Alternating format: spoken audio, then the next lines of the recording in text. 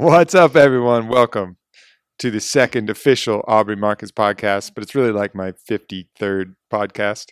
Same, but different. Except this time, I'm with a guest that I have a distinct, unfair advantage in interviewing. The very own Whitney Miller, Miss Two-Jits. She may not be Miss Two-Jits for too long, but we'll cover all that. What?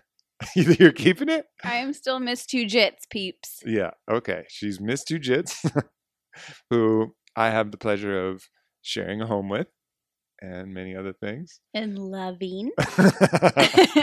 And loving. So this is going to be an interesting one because we're going to talk about, all the time I've known you, the path that you've taken, all the ins and outs. Well, this should and be exciting. I didn't mean that in the way you're thinking. So welcome. Thanks. I feel like I did one of your very first podcasts when I first met you. Did. Was that maybe like number 4? Yeah, or like 2? with Nick was the that Ghost. number 2? Mm-hmm. You did do that. No, I think it was like number 3. Oh, 3 or 4. man. I should have done number 3 Aubrey Marcus podcast. Just for continuity. Yeah. Uh-huh. I mean, that would have been cool. This one's going to be way more interesting. I feel weird not having because headphones on. I just really invited you on that podcast to flirt with you at that point. Yeah, and it's so true because you did that box game, the cube game. Yeah. The cube game. The cube and tried game. to ask me about how many Mhm. strawberries I would eat, which means how I like my sex or something. And it worked. And here we are. And here we are, 3 years later. 3 years later. So I met Whitney, and she was, well, you can describe yourself probably better than me. You were just What? rowdy, kind of fired up. You were working for the Jewelry Channel. You were slanging and banging. I was not slanging and banging. I was slanging some jewelry. That's very true. On the Jewelry Channel. I hosted my own show. And I was dating somebody at the time. Yeah. Details. I mean, shoot. He was just, we weren't very compatible. He was my neighbor and Mm-hmm. things were fine. Yeah. I mean, I wasn't even going to bring that up, but that's You cool. just asked for details. And then you were also, actively wake surfing. Yes. Former pro wake surfer, former pro surfer. And then you were on the hunt to be Miss United States, which you successfully accomplished I did. very soon thereafter. Mm-hmm. But that's not really what we're here to chat about. What we're here to chat about is the spiritual path and the steps that you've taken on that. And so what did you think initially, kind of first meeting me, hearing about this crazy guy? I mean, your dad couldn't even pronounce ayahuasca for he may still not be No, able to he's gotten pronounce much better at pronouncing it. ayahuasca. But I mean, it took him a good 2.5 years Right. to figure it out. And he's, I'm out there drinking these But he strange always things in adds the shit jungle. at the end of it. That Ayahuasca shit. Uh-huh. Yeah. Right. So you had that, you had that kind of a little bit of that mentality coming in. So what'd you think of this crazy character that you ran into? I mean, I didn't know. I didn't really know much about the whole spiritual path to begin with because when I was younger, I would go to church. My parents would force me to go to church, my mom specifically, because she grew up Catholic. Mhm. And so she would take me to church all the time. And I didn't understand why I had to go to church because I didn't believe in the stories that they were telling me. So I was like that really annoying rowdy kid in church. And my mom would pinch me on the back to make me sit up. And it wasn't, I knew there was something else, but I didn't know what it was. And so Mhm. I was just kind of like, screw it. I just don't believe in anything, I feel like there's something, but maybe I don't know how to find that or I don't know what the perfect path is. And the only thing is going to church and showing up and going the traditional route. And that was not my game plan. I think that's indicative of where a lot of people are. They've, had some indoctrination in a traditional religious context and have been savvy enough to just discard that because of the inherent flaws within the actually the religiousness of that religion, the doctrines and these things that just don't make a lot of sense. But then they've rejected that, but they haven't found anything else to fill in. Oh yeah, I think a lot of people are in that. I mean, I felt that when I was too young to even know that there was something outside of it. I was like 7 in church, being like, okay, this is bullshit. Tell me, how do you know this, sir? You don't, And so I feel like a lot of people are there, but I'm excited about these times because so many people are waking up. I mean, Miss United States went to the jungle. and did ayahuasca. Who else is going, you know? Lots of people are going. Yeah. Yeah. So what was the first time you kind of thought, all right, maybe when did you start kind of seeing this other path or waking up as you described it? Because it's all a Mm. process of waking up throughout the whole thing. I mean, we're still half asleep, I'm sure, and we'll continue to wake up the rest of our life. I mean, that is this process that we're on. But when was that kind of first I feel like I wake up and then I oh go shit back to moment? sleep and Oh then yeah, wake up and then go it's back to like sleep. we all have the snooze button that we hit constantly. The first, I honestly can't. I have no idea. I can't pinpoint. I mean, the first time Was it maybe the first time we went to do that liver cleanse? oh yeah, for sure. Yeah. So, but I was thinking more so plant medicine based. But yeah, the first time that I was exposed to anything like that and really felt myself shift in a very dramatic way was when we went to go do a liver cleanse together in Sedona. And that's where we met like Dr. Dan and everybody. And for me, that we did holotropic breathing, so breath work, and that took. I had visions. So take us through that moment first of all, because first of all, we're doing a liver cleanse, and you were a little skeptical about that. Well, I thought we were just going to go and lose some weight. You know, I'm like, awesome. That wasn't exactly your attitude. You're like, we're not going to eat. What the hell? What the hell are you doing? You know, you were a little skeptical. Yeah. You've never done anything like that. Yeah, I mean, I've never done anything like that, and I've done like 2 since then. But yeah, the whole not eating thing wasn't really up my alley. It's still not up my alley. Like, I have to really force myself to go do a cleanse because it's just not very enjoyable. Except for the mental clarity and the health that you get out of it, benefits after the fact.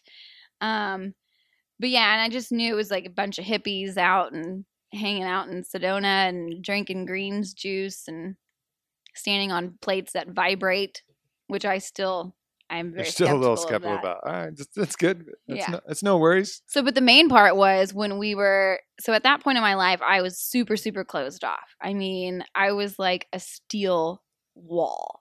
You know, nobody could penetrate. And you were the first person to penetrate it, obviously. But Thanks, Whitney. I wanted to be the first person to penetrate something for you. Well, you got the steel wall. All right, good. Yeah, I don't know. I was just super closed off, and I didn't know if I was really that interested in opening up anyway, because I had been in. I think it comes from being in some abusive relationships, and also just growing up with my very not strict but very conservative Texas banker father. You know, where you work hard and that's it. You don't have emotions, and if you cry, it's not going to help anything. So don't cry. And that was my mentality. Why am I crying? It's not going to help anything. And so at that point, I don't think I had cried in, I don't even know, 4, 5, 6, 7 years maybe before we went to Grace Grove. And it was like, as soon as we sat down in our opening circle, I'm bawling out of nowhere. And it was the most uncomfortable feeling in my entire life.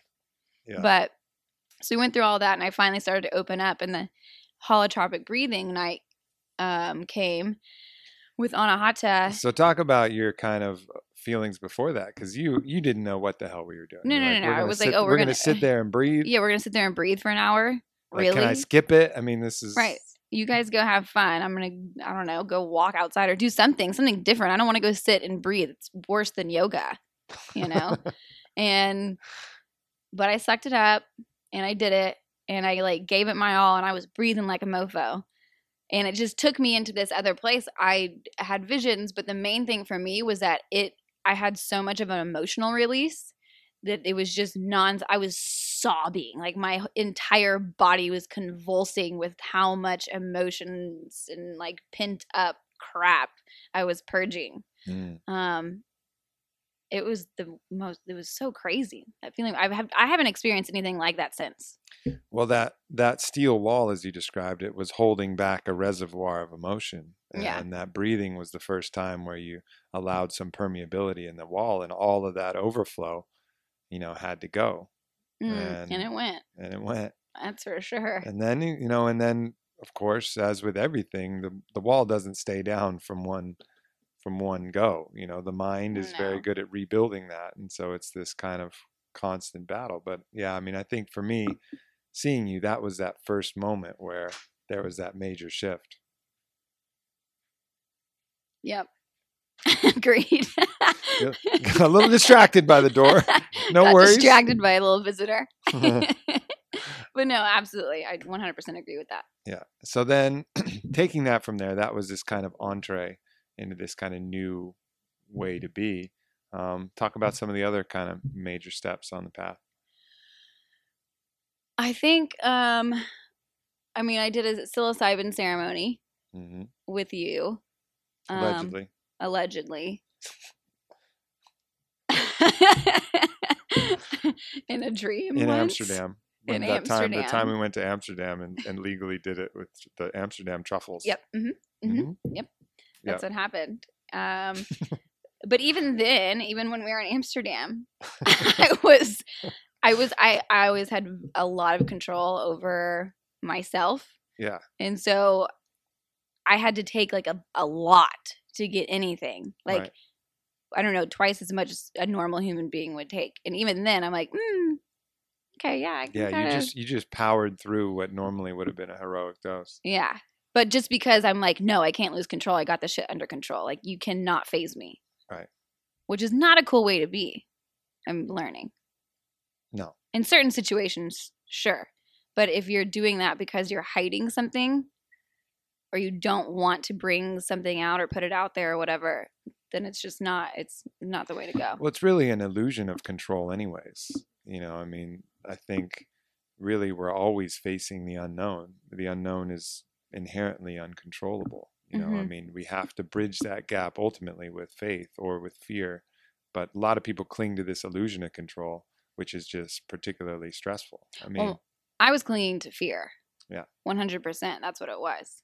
Even now, even after I've gone through all of these different experiences and I'm a 100% a different person, I still can find myself looking at fear. And I think fear is the number one thing that controls people's lives. Right. I mean, anytime somebody asks me, what's one thing that you want to release? What's one thing that you want to let go of?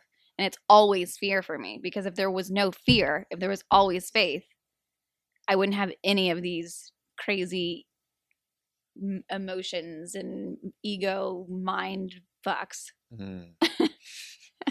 So talk about some of the other key points where you had some realizations in this path of releasing fear. Man, I don't know. I haven't really thought about these. I mean, the only one that really keeps coming to mind is when I went to the jungle and did ayahuasca, because this is the first time that I full on realized what waking up was. You know, I got a little taste here, I got a little taste there, whatever. But full on waking up was when I was in Peru in last February, or this past February. Mm-hmm. And it wasn't even during the ceremonies, and it wasn't during the day. It was nothing. It was after I left, about 4 days later, when everything kind of came together. And I was living in 100% faith, and fear had no chance of even coming in my field of possibility. So I had 100% self-love and 100% faith. And that's when I realized, holy shit, this is what we're missing. You know, this is the little golden nugget. Yeah. That many people don't get to experience. So we're saying faith a lot, and I think one of the things that came to me one time was a way to define faith as fearless acceptance of imagined trials or hardships. Because in our head, we're always, you know, with our mental simulator playing out all of these scenarios that are going to cause us pain or cause us suffering or, you know, derail us from our path. And so we have these imagined things that we're terrified of, where we can do what we can to, you know, to chart our course, but ultimately, as I said, everything's unknown. But faith is taking the other approach. It's, you know, fearless acceptance of, if they come, I'll handle it. I have the strength, I have the resources. Even if that final, you know, death knell comes, I'll be able to, you know, I'll be all right. You know, there's something beyond this, even this very existence. So what is that final move here on earth is not the final move for eternity. Mm-mm. And so it's acceptance of all things. And that's exactly how I felt. And so Mm-hmm. that was for me.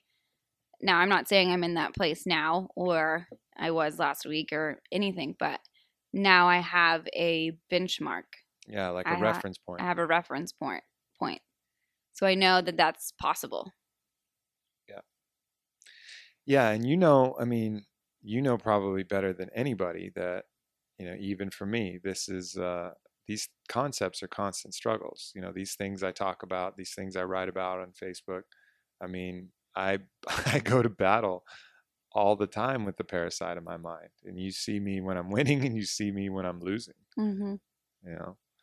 Um, so I mean, I guess, people are probably curious, like, what's it like? What's it like watching your partner, me, go through all of these different experiences as well?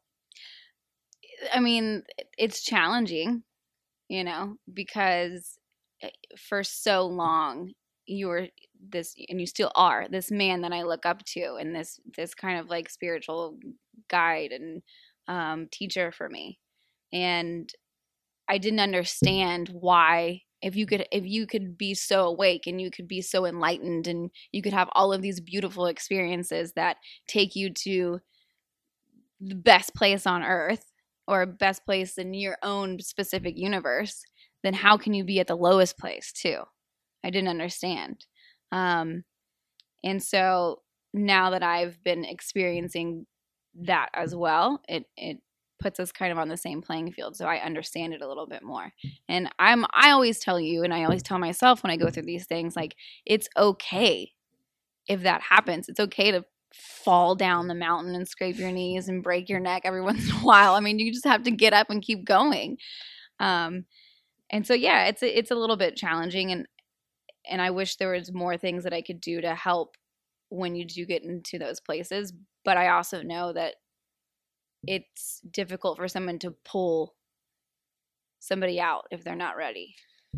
The important part is the climbing out, Right. so the very thought that you can truly just drag someone, kicking and screaming out of their hole, it won't really work. All you can do is point them to, hey, you see there's a little handhold over there, maybe grab onto that. Or, hey, you remember, you have a rope in your backpack, it's called the warrior ethos, Mm-hmm. like, maybe go use that. Yeah. And then, that's really all you can do, is kind of just Little hints. point, because there's really no way to change somebody. You can just kind of show some ways, but they got to do the labor. Oh yeah.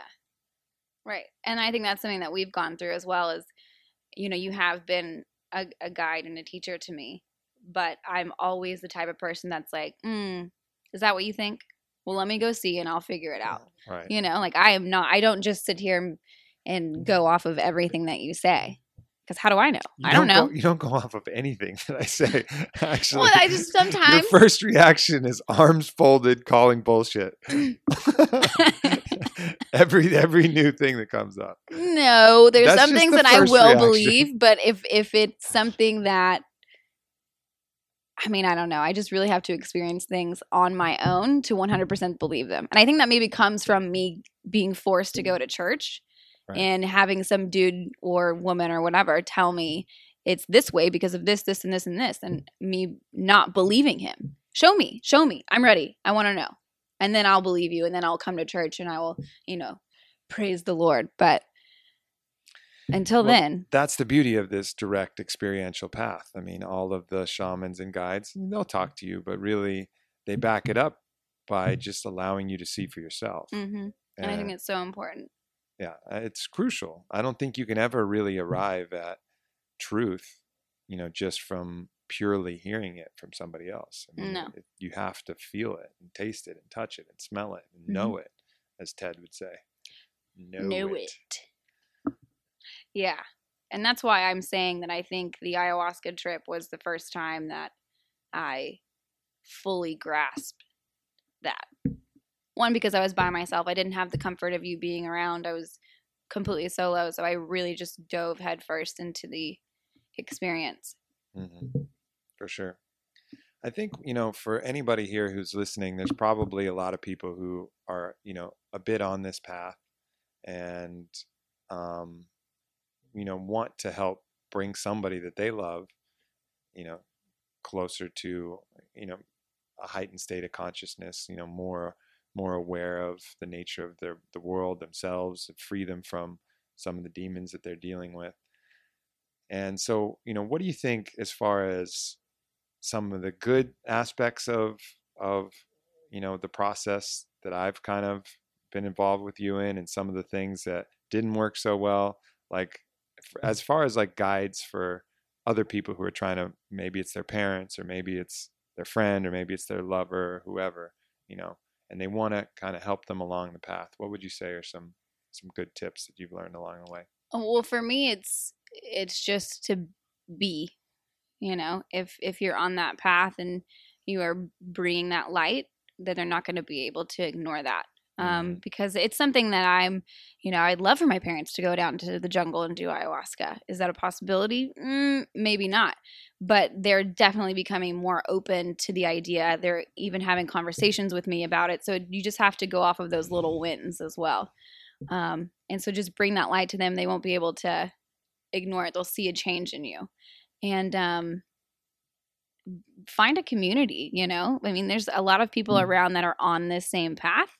And if you find them and have just a community, a safe community where you can talk about it, where it's not kind of, I want to say hippy dippy, but you know, I mean, so that's kind of like a stereotype that people would think, like, oh, it's just a bunch of hippies that go down there. There's a hippie community are going to be able to talk freely about this.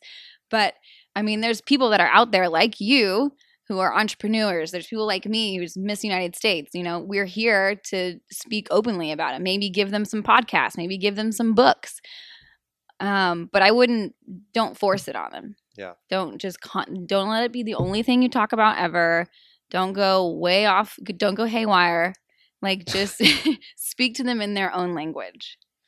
And be really truthful too. I think super that's truthful. Truthful with your own process, you know, and also anytime you really need someone to change, or you're really pushing too hard, you're going to push that away. You know, I mean, there's a very kind of Taoist wisdom in how to approach these things. That principle of Wu Wei, like the least action creates the most result, you know, in many of these cases. So simply being, like, holding that presence and offering up your, you know, your truth, and letting that, you know, letting that speak for itself without trying too hard. I mean, I know there's been some instances where I've wanted to push for gains too hard, and there's been mistakes on the path made, you know, and those can be scary. You know, these instances can be scary, and all of it was from pushing too hard, you know, too soon, wanting a result rather than just kind of allowing the process to take hold. And you'll end up, you know, getting, you know, a few steps behind if you get too aggressive in pushing that. Yeah, 100%. Yeah, no doubt. So what's next? What's next? Well, I just got back from Sedona, and I did a full 3-day course on shamanic healing and healing tools, which was absolutely amazing. So I would love to start doing some sort of, I don't know, ceremonies for friends. Not plant ceremonies, because I'm not comfortable in that realm. I don't think that's my place, but just some sort of healing ceremonies, like medicine wheels, and showing them that there's a different way of thinking, and that, you know, come over to my house, let's go have dinner, but at the same time, let's grow together and transform and see the other side. I'm also putting on my very first women's retreat, which is super exciting. It's the Sedona Goddess Empowerment Retreat, which I'm putting on with Anahata Ananda, who was the lady we were talking about with the breath work. And she is a beautiful soul inside and out, and she is a master at what she does. And so we're putting on a full extended weekend of transformation and growth. We're going to be hiking to the sacred caves. There's going to be someone doing body work there, sharing circles, all kinds of good stuff. Cool. Yeah. And what's next for you, though? What do you think your next steps are? We're going down to Peru. You mean on the spiritual path? Uh-huh. Yes, we are going down to Peru again. Another go round with the mother. In July. What's it like being in the jungle? just itself. It sucks. I don't like being in the jungle. I don't like it either. Well, okay. I But kind I of like love it for like maybe but I like don't like it. 2 days. But the time I went this past February, I was there for 12 days. No. Mm-mm. Wrong. The jungle's intense. It's so intense. I mean, it is relentless. Relentless is a good word for the jungle. I mean, don't think that you're going on a vacation down there. Mm-mm. And when you do, make sure you actually go on a vacation after. If you're going down to the jungle to do ayahuasca, that's not your vacation. It's not. That's work. Right. You book a vacation afterwards because you need a vacation after going down to do ayahuasca. Wise advice. For sure. Wise advice. So I want to touch on one other thing that we kind of came up with together recently, and it's this altruistic model of relationships. So I think a lot of times, when we talk a lot about, idealism in our relationship, and I think really cutting away everything else and getting to the core of what that was, it was this truly altruistic model where we are 100% rooting for the happiness of the other individual, no matter what, no matter if we get credit for it, no matter how it comes, we're 100% rooting for the happiness and fulfillment, not of just the baser needs and the ego and the emotional tyrant that's inside the other person, but the happiness and fulfillment of that higher self, of the consciousness of the other person. So, what do you think as far as, obviously this is the ideal, but, do you think this is going to be possible, put into practice here? Yeah. I mean, I don't think anything's impossible. I don't see why it couldn't be possible at all, as long as it doesn't take away from self, like as long as it's not taking a piece away from you. Does that make sense? As in, you feel like you're losing something by giving this person happiness, because then you're going to start resenting and being like, well, I did this for you, Right. And in that case, you weren't doing it altruistically anyways, and the other person hadn't been abiding by their end of the agreement, because the only way it works is if it's a mutual agreement, because they wouldn't allow you to do something that was to your great detriment, to your true detriment, for their benefit, if they're being altruistic as well. Yeah. Right. So it's an agreement that both sides have to keep up with, or the whole thing falls apart. I mean, it's like communism, like unless all parties keep up their end of the agreement, it's going to fail. The problem with communism is, who the fuck knows these other random people that you're supposedly working communally for? It's not a community. Communism, community. It's not a community. It's some fucking random fuckhead down the street that you fought their kids when they were growing up, and you don't like them, or somebody in another province, or you're out in the country and it's these city fuckers, or you're in the city and it's these country bumpkins. Like, how are you supposed to have altruism for someone who you don't know and never bonded with? So I get how it doesn't work on that macro level, but I think it's very possible in a relationship, but you hardly ever see that. Right. Well, you're not taught that. Right. That's not what you're taught at all. I mean, you have this one way of being in a relationship, and if it's not that way, society looks down on you. Right. Or your family, or your friends, or everybody around you. And anytime you watch TV, it's just hammering you with the same thought. And I think that's just what's so important is I was talking to you about this the other day, about we have sex ed courses in classrooms, but we don't have like relationship courses, but it has to be taught in the right way. And so if this was the new model, the new paradigm, and they went and spoke about this in schools, I think kids growing up and teenagers and whoever else, adults, it would be a completely different relationship world. Right. Way better. I agree. I mean, I think that altruism combined with ruthless self-love, which is a terminology that we learned from Don Miguel, and what he means by, and ruthless love in general, what he means by the ruthless aspect of it is that it's not like a coddling type of love where someone is egoically saying, I want this, I want you to be like this, that you say, okay, sweetie, whatever you want, whatever your little ego tyrant wants, I'm going to be at your beck and call. No, it's like going deeper than that. Be like, no, that's bullshit. That's not what your higher self wants. That's not your consciousness talking, and really making sure that you're serving that person's highest needs. If they want that other street drug or whatever, and I want this. Okay, sweetie, that's not ruthless. That's not ruthless love. Ruthless love is loving them so much that you refuse to acquiesce to the needs that don't serve them. Yeah. It's also doing it in a respectful way. Like, don't think you coming out like that's bullshit. You're not going to get that. Like, that's not going to go over well. With us, at least with our relationship, when we do have talks, and if something comes up in a relationship, like any other relationship, we're not good all the time. We have issues and arguments and all kinds of stuff. But we sit down and we have 100% honesty talks to where we try with every ounce of our beings to speak with our higher self. Yeah. And of course somebody, when you can mention it or I can mention it and say, well, I don't know if that's necessarily what you're thinking, like really, truly in your heart, is that exactly what you feel? Or is the ego coming in? Or are you feeling jealousy? Or are you feeling, hurt in some way? I think it's just sitting down with your partner and speaking from a very, very true place. And that doesn't mean we never get into yelling matches because of that. Right.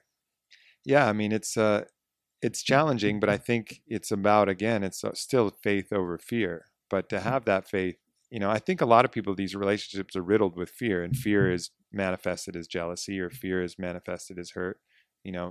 These slights of the ego that people take all the time. But to have that faith, you need to have that basis in 100% honesty.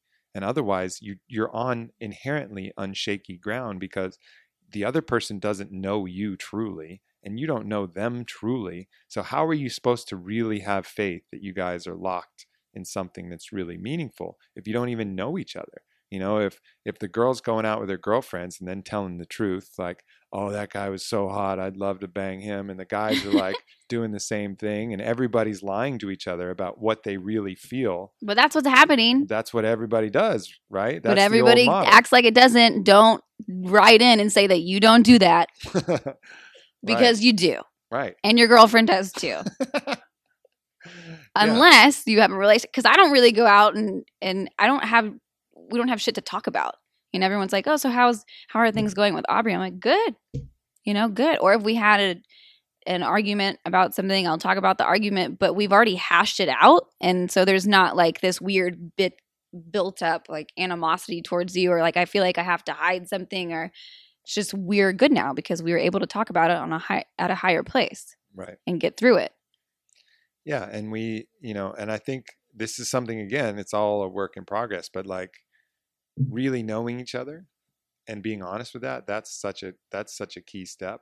And then, from there, then you can build, that's like this strong foundation upon which you can build a castle. Like anything else, you're building it on low tide and the fucking shifting sands, and it's liable to get destroyed at any point. So you're constantly living in fear, in jealousy, or these other things.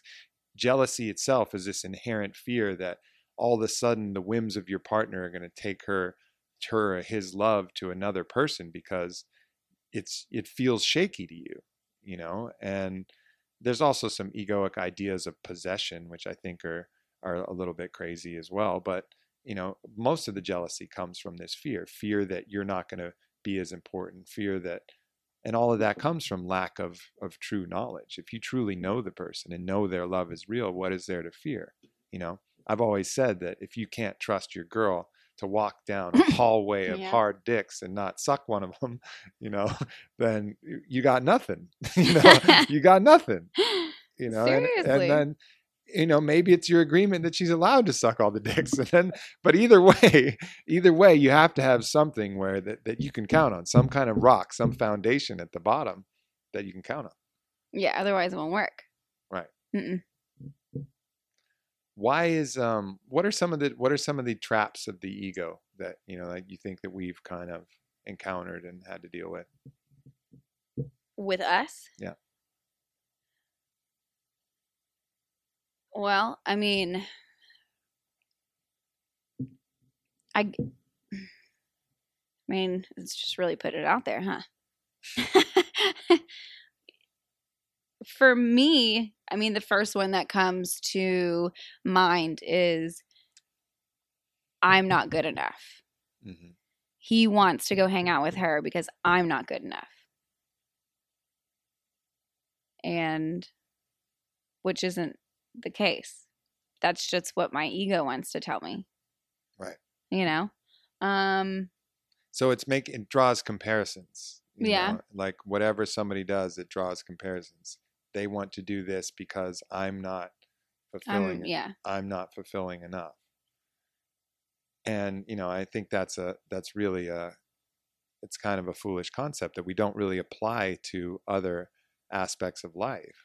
You know, it's like, it's just something that we apply to relationships because we're told that, you know, all desires and all interests can be fulfilled by a person. Like everything, well, I think everything that's has important. to be fulfilled. Yeah, I think that's a really important point to make, and this is something that I tell a lot of my girlfriends that come to me for advice is that you cannot expect your partner to fulfill every single part of that. I mean, it's not, they can't be your best friend, and then they can't be your confidant. And I mean, I just feel like we're looking for so much in one person that it doesn't even make sense. It doesn't happen.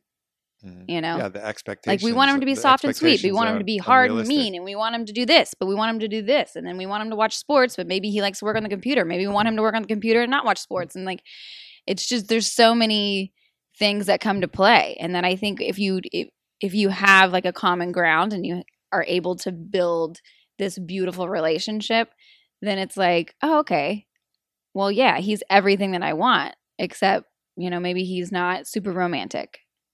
And so what's the problem with someone else being super romantic? You know, you're still my king. I don't know. You're really kind of putting it out there. No. Well, I don't know. This is your fault. You're the one. I mean, this is your podcast. Well, Jesus. I mean, go back to arms crossed. I mean, kind of. So really, you know, the concepts that we're playing around with is this idea that you can have a relationship built on fidelity that isn't necessarily built on monogamy. Right. And that's, you know, kind of what Whitney's alluding to. And it's not something that we have perfectly figured out, but it's this idea that you can love another person altruistically and truly root for them to have the best experience in life possible, even if that isn't with you, you know, for whatever aspect of time or for whatever situation that may be, including romantic situations. Right. And the one thing that I mean, you're really bringing it out now. I opened the door, right? You opened the door. I think the one, what was I going to say? Crap. Well, I forgot. What were you saying? You'll remember it.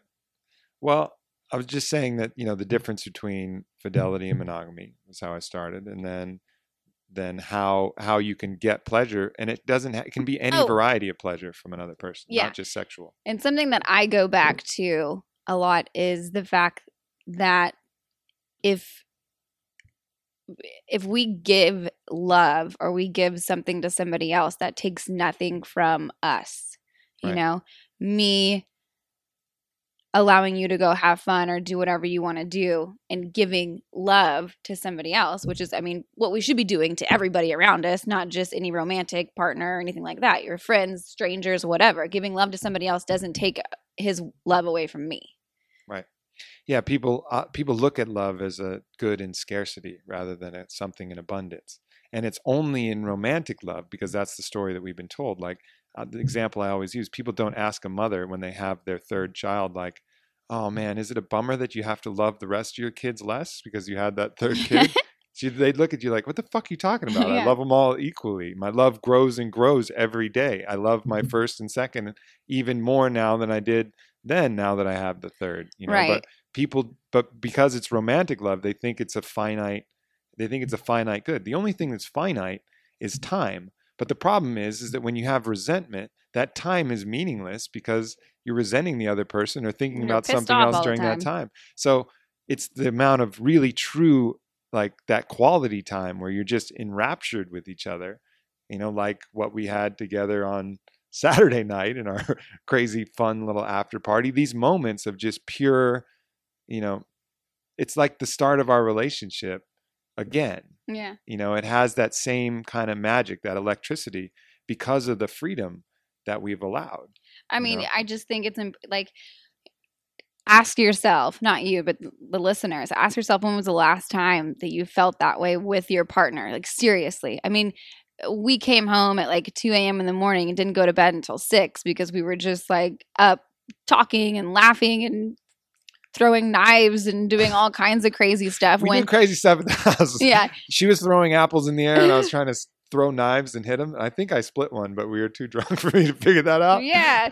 But I'm pretty sure I split an apple with a knife in midair. Which is pretty impressive. Allegedly. I'm going to go ahead and say that you did. Well, the apple started whole and it hit the ground split. Yeah. Yeah. So it's split. But the knife didn't smell like apple, but I don't know. What? I smelled the knife.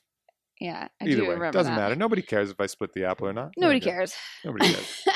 But I think just having that much fun with somebody that you've been with for years, you know, and we've done that so many times where we just go home and go straight to bed, you know, and now that we have this freedom and we trust each other so much, there's nothing hidden, and I don't know what that really has to do with any of it, but it's just more fun. It's like hanging out with your homie that you're totally honest with, you know, like there's a freedom, there's just this lightness of being that I think allows the other love and romance to come. Like, it's like when you're truly, truly honest to the nth degree with somebody, there's no burden. There's nothing you're carrying. Your backpack is empty. It's off. Right. And it's just lighter. And when you're lighter, that was really what allows the passion to flourish, because all the weight you carry is like a weight that's suppressing that passion and that love. Yeah, what if this shows up on my phone, or what do I got to do here, or what if this slips? I told her I did this, or or even just the thoughts that you can't share, like, God damn, that waitress was hot, you know, like the burden of having to like keep that solely to yourself. Whereas if you were with one of your good friends, you just let it out, and then it wouldn't be a big deal. You'd be like, damn, that waitress was hot, or that waiter was hot, you know, whatever your thing was. But I feel like most of the time now, or at least not with us, but in relationships, the girl's sitting there wondering, like, does he think that girl's hot? Yeah. Is he looking at her? Oh my God, he's looking at her. She thinks he's hot. And then he's not saying anything, like, oh my God, did she see me look at him? Holy shit. And meanwhile, the backpack just gets fuller and fuller with fucking lead bullets. Right. And, you know, I mean, it is a really cool thing that we have going on here, but I'm always the first to say this shit's hard. Of course, because we're deprogramming like deeply rooted thoughts and ideas. Right. And so I don't want people to think that we're just like skipping through the park and flipping our hair like, wee, this is so easy. No. I mean, this is a completely different way of thinking than I have thought for the last 20, what did I meet you when I was 22? 22 years. But now that you've seen this way, do you think, even let's say whatever, we decide to go a different way, do you think you could go back to the old model now that you've seen this way? And yes and no. I don't think the old, it would have to be a hybrid. Like I could not go back to how I was living in relationships before. Absolutely not. It would just be nuts, you know, because I see how this side works. But there could be some sort of hybrid, I guess. I mean, but does that even make sense? Because that's not the traditional route of thinking anyway. So modifications to the agreement would have to be made one way or another. So at its base point, could I go back to being in a very traditional relationship, how I grew up, how I'm taught? No. Yeah. And I think, you know, this one thing I talked about on Joe Rogan's podcast that everybody, really took a affinity to was the platinum rule, as I called it. And that is, do unto others not as you would do to yourself, but do unto others because they are yourself. They're you living a different life. Mm-hmm. And I think that's the foundation that allows you to have this real altruism, is looking at that other person just as if it was you living a different life, you know, and loving them with that kind of nature, and just wanting the absolute true, you know, best for them, regardless of what that is, because it's just you living it, you know, with different circumstances, maybe a different sex or maybe a different whatever, but we're all that same individual, just in a different situation. Same, but different. And that's really the only way. That's really the only way out. Like we've gotten in our discussions and conflicts, the only way out is up, is ascending to the highest consciousness thinking, which is that, true acknowledgement of that we're, exactly as I was talking about. That's the only way out of these tricky situations of jealousy and emotion, is just going back to altruism and going back to the recognition that the other person is you as well. Yeah. Because if you indulge in those and you get in this, because we see it all the time, this kind of tit for tat. Someone finds out that someone's sleeping with someone and someone wants to go fuck the next person available, like right off the bat. It's standard model. You'll see that duplicated over and over, this revenge game. Or he said something about me this way. He restricted me. He confined me in this way. So I'm going to confine him in this way. Oh, bitch, she confined me in this way. Well, look at you. You were talking to so-and-so, blah, blah, blah. And you get in this other way, and it's just this downward spiral. There's just a lot more suffering there. Totally. And and even though this type of relationship is very, very challenging, and it stretches you in ways that you never thought possible, there's still more suffering in the traditional type of relationship, at least for me. 100%. Which I think is pretty interesting to think about. And it's not to say that the traditional model doesn't work for some people. No, I think it totally could. I think 2 couples now that I can say are fully happy with no modifications of the agreement. They can download that, relationship contract from LegalZoom, take it out, sign that bitch as is, and be 100% happy. And that's great. And if you're one of those people, fucking awesome. Lucky you. Yeah, very cool. That's very cool. And I think it's just recognizing, what your win is, like, and really going for the win. And that's my big thing. And that's what I'm writing this book about when I'm leaving here tonight, leaving you for a month to go into isolation, is just writing about going for the win, like finding out what is the best case scenario. Not even if so many people don't even think it's possible. Like, oh, that would never work. They'll never go for it, or I'll never go for it, or whatever. They don't think it's possible, so they accept a certain level of suffering and a certain level of discontent in their relationship and in their agreement. Is like, it's just the way it is, man. Women are from Venus, men are from Mars. Whoa, bullshit. They just accept some nonsense like that instead of saying, like, or maybe not, or maybe we can make a new agreement. Maybe we can choose to have something that's optimal. Mm-hmm. And putting that out there to each other and making sure, like you said, speaking from a higher place. Yeah, that altruistic place. So, speaking of me going away, it's the last time you're going to be hearing me on the podcast for about a month. I'm off to Vancouver Island to write a book, and then probably to Sedona. I'm leaving my phone. I'm leaving my email. He's leaving his girlfriend. I'm leaving my girlfriend and completely unplugging. But for me, this is huge, not only because I'm going to get to write this book, but just the mere act of not having anything. Because there's like a constant anxiety with my phone that something is going to grab me and drag me into some quagmire of either having to work or having to respond or some social obligation or something like that. And that's when Rabba got you the Apple Watch or whatever. I was like, oh, great. That's exactly what he needs. Not. You don't need that. Don't wear that thing. I already gave it to Mike. Oh, good. I was like, man, that's just not, no. Yeah. Don't wear your phone. So, and I was able to really track that. And one thing I think I talked about it in a Facebook post was, when I smoke weed or eat some weed particularly, I'll get this sense of anxiety. And I always thought it was the weed that was giving me the anxiety until one day I realized, oh no, I'm constantly anxious my whole fucking life. And when I smoke weed, I just realize that I'm anxious. Yeah, it just increases it's that. Just like, no, it doesn't even increase it. I just become aware. You know how it like makes you aware of things? Like makes you aware of if you brush your teeth. Yeah. It makes you aware if you're sore in some muscles. Yeah, like makes you want to roll out. You're just aware of things that are wrong. And I become aware of this constant level of anxiety that I have. And, I started tracking it with other symptoms too, not just my weed smoking diagnosis, but like I would get like eyebrow twitches or like eye twitches and these things that are like telltale signs of stress. But if you ask me, I was like, no, I'm not stressed out. And you ask other people, they'd be like, no, man, Aubrey's a super laid back dude. He's got it all under control. But I didn't, I'm carrying this little level of stress. So for me, I'm excited to just kind of unplug. Everybody needs to do that. Yeah. Everyone, at least maybe even if it's just for like a couple days. Right. Go by yourself. Leave your boyfriend at home. Leave your girlfriend at home. Leave your wife, father. I don't know who's at home, but leave him and go by yourself. You have an interesting concept for females in particular about eating alone. You want to talk about that real quick? Yeah. I have found that a lot of females do not want to go eat by themselves because of some sort of insecurities, or there's some sort of self-conscious layer that's holding them back. I've traveled by myself quite a lot. Last summer I went for 3 months completely by myself.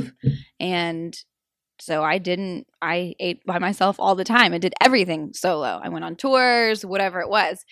And it really helps. It helps you let that guard down, because I think what holds women back especially is if when you go to a restaurant by yourself or you go to a movie by yourself, you think that other people are immediately thinking, oh, well, she doesn't have a man, or, you know, what is she out doing by herself? She's not cool enough to hang out with anybody. She doesn't have any friends. She's not married. She's not this, and that. And I think it brings up all of those emotions so you're able to face them and look at them. And so for me, I would say go travel by yourself. But if you can't do that, then go this week to dinner by yourself. 100% by yourself. That doesn't mean taking your phone and being on Facebook and Instagram the whole time. Like, go enjoy your meal, people watch, write in your journal, whatever it is, and just see what comes up for you. Mm-hmm. It's huge. Yeah, go to like a proper sit-down meal. Yeah, no, I'm not talking about going to a deli and get a sandwich. Go into whatever your favorite restaurant is. Yeah. Super nice favorite restaurant. Go and have a meal by yourself. And try not to get hit on by the savages. Yeah, that's true. Savages everywhere. What's your strategy for dealing with savages? You have to deal with savages. I'm not very good at dealing with savages. What's your strategy? I just don't. Just sometimes depends on what kind of mood I'm in. If it's been kind of like a savage night, you know, people have been, I don't know, on top of me all freaking night, chatting or whatever, then it's just straight up don't even. Like, there's just like, you don't want to talk to me. I promise you don't want to talk to me right now. Or if it's, you know, if I'm cool and it's chill and it's not that big of a deal, then I'll be nice and chat for a second. And then I'm like, okay, great. Well, hope you have a good night. And I just walk off. So what if there's a girl who's in that mode where it's just like, it's been a club or a bar and they've just been getting harassed? Like, is there a strategy? Is there any move a guy, like a good dude, not a fucking drunk, you know, can do to like break through that and not just be looked at like some annoying fucker? There has to be something. There has to be. But I feel like every time I've been in that place, it's always like the drunkest dude rolls up and like talks to me like 30 little millimeters from my face. And it's just, man, I don't know. Maybe if you were sober, for sure, it's like a good time to go up and maybe say something funny, or like if there's like a little rose or a flower or something, just go and make like a little joke and be like, or talk about all these fucking crazy drunk people in here, you know?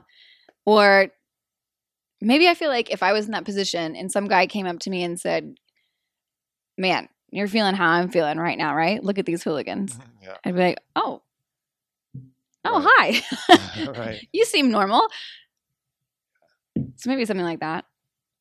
But usually when I'm in that place, it's just that steel wall comes back. So another piece of advice for dudes. So if a dude is looking to build inside him the deeper qualities that really make him desirable kind of long term, you know, like, what do you think is the most important thing that they can do? Like, what should they put to the forefront of their priority to become that dude that is really can capture someone's attention and deeper love? They need to sit down face to face with their ego and have a 100% honest conversation. Well, that's difficult to do when you still are the ego. So I guess taking the first steps to become aware of your ego, and right. That'll be, you know, that'll take a bit, but once you become aware of your ego, you're able to see it creep up in little circumstances here and there. And then you can start to really dive into that. But I think first step is becoming aware of it and taking steps to do that. That's interesting because that's not what is traditionally told. What's traditionally told? Well, I think really it's about working out harder in the gym, building bigger muscles, or building a bigger bank account.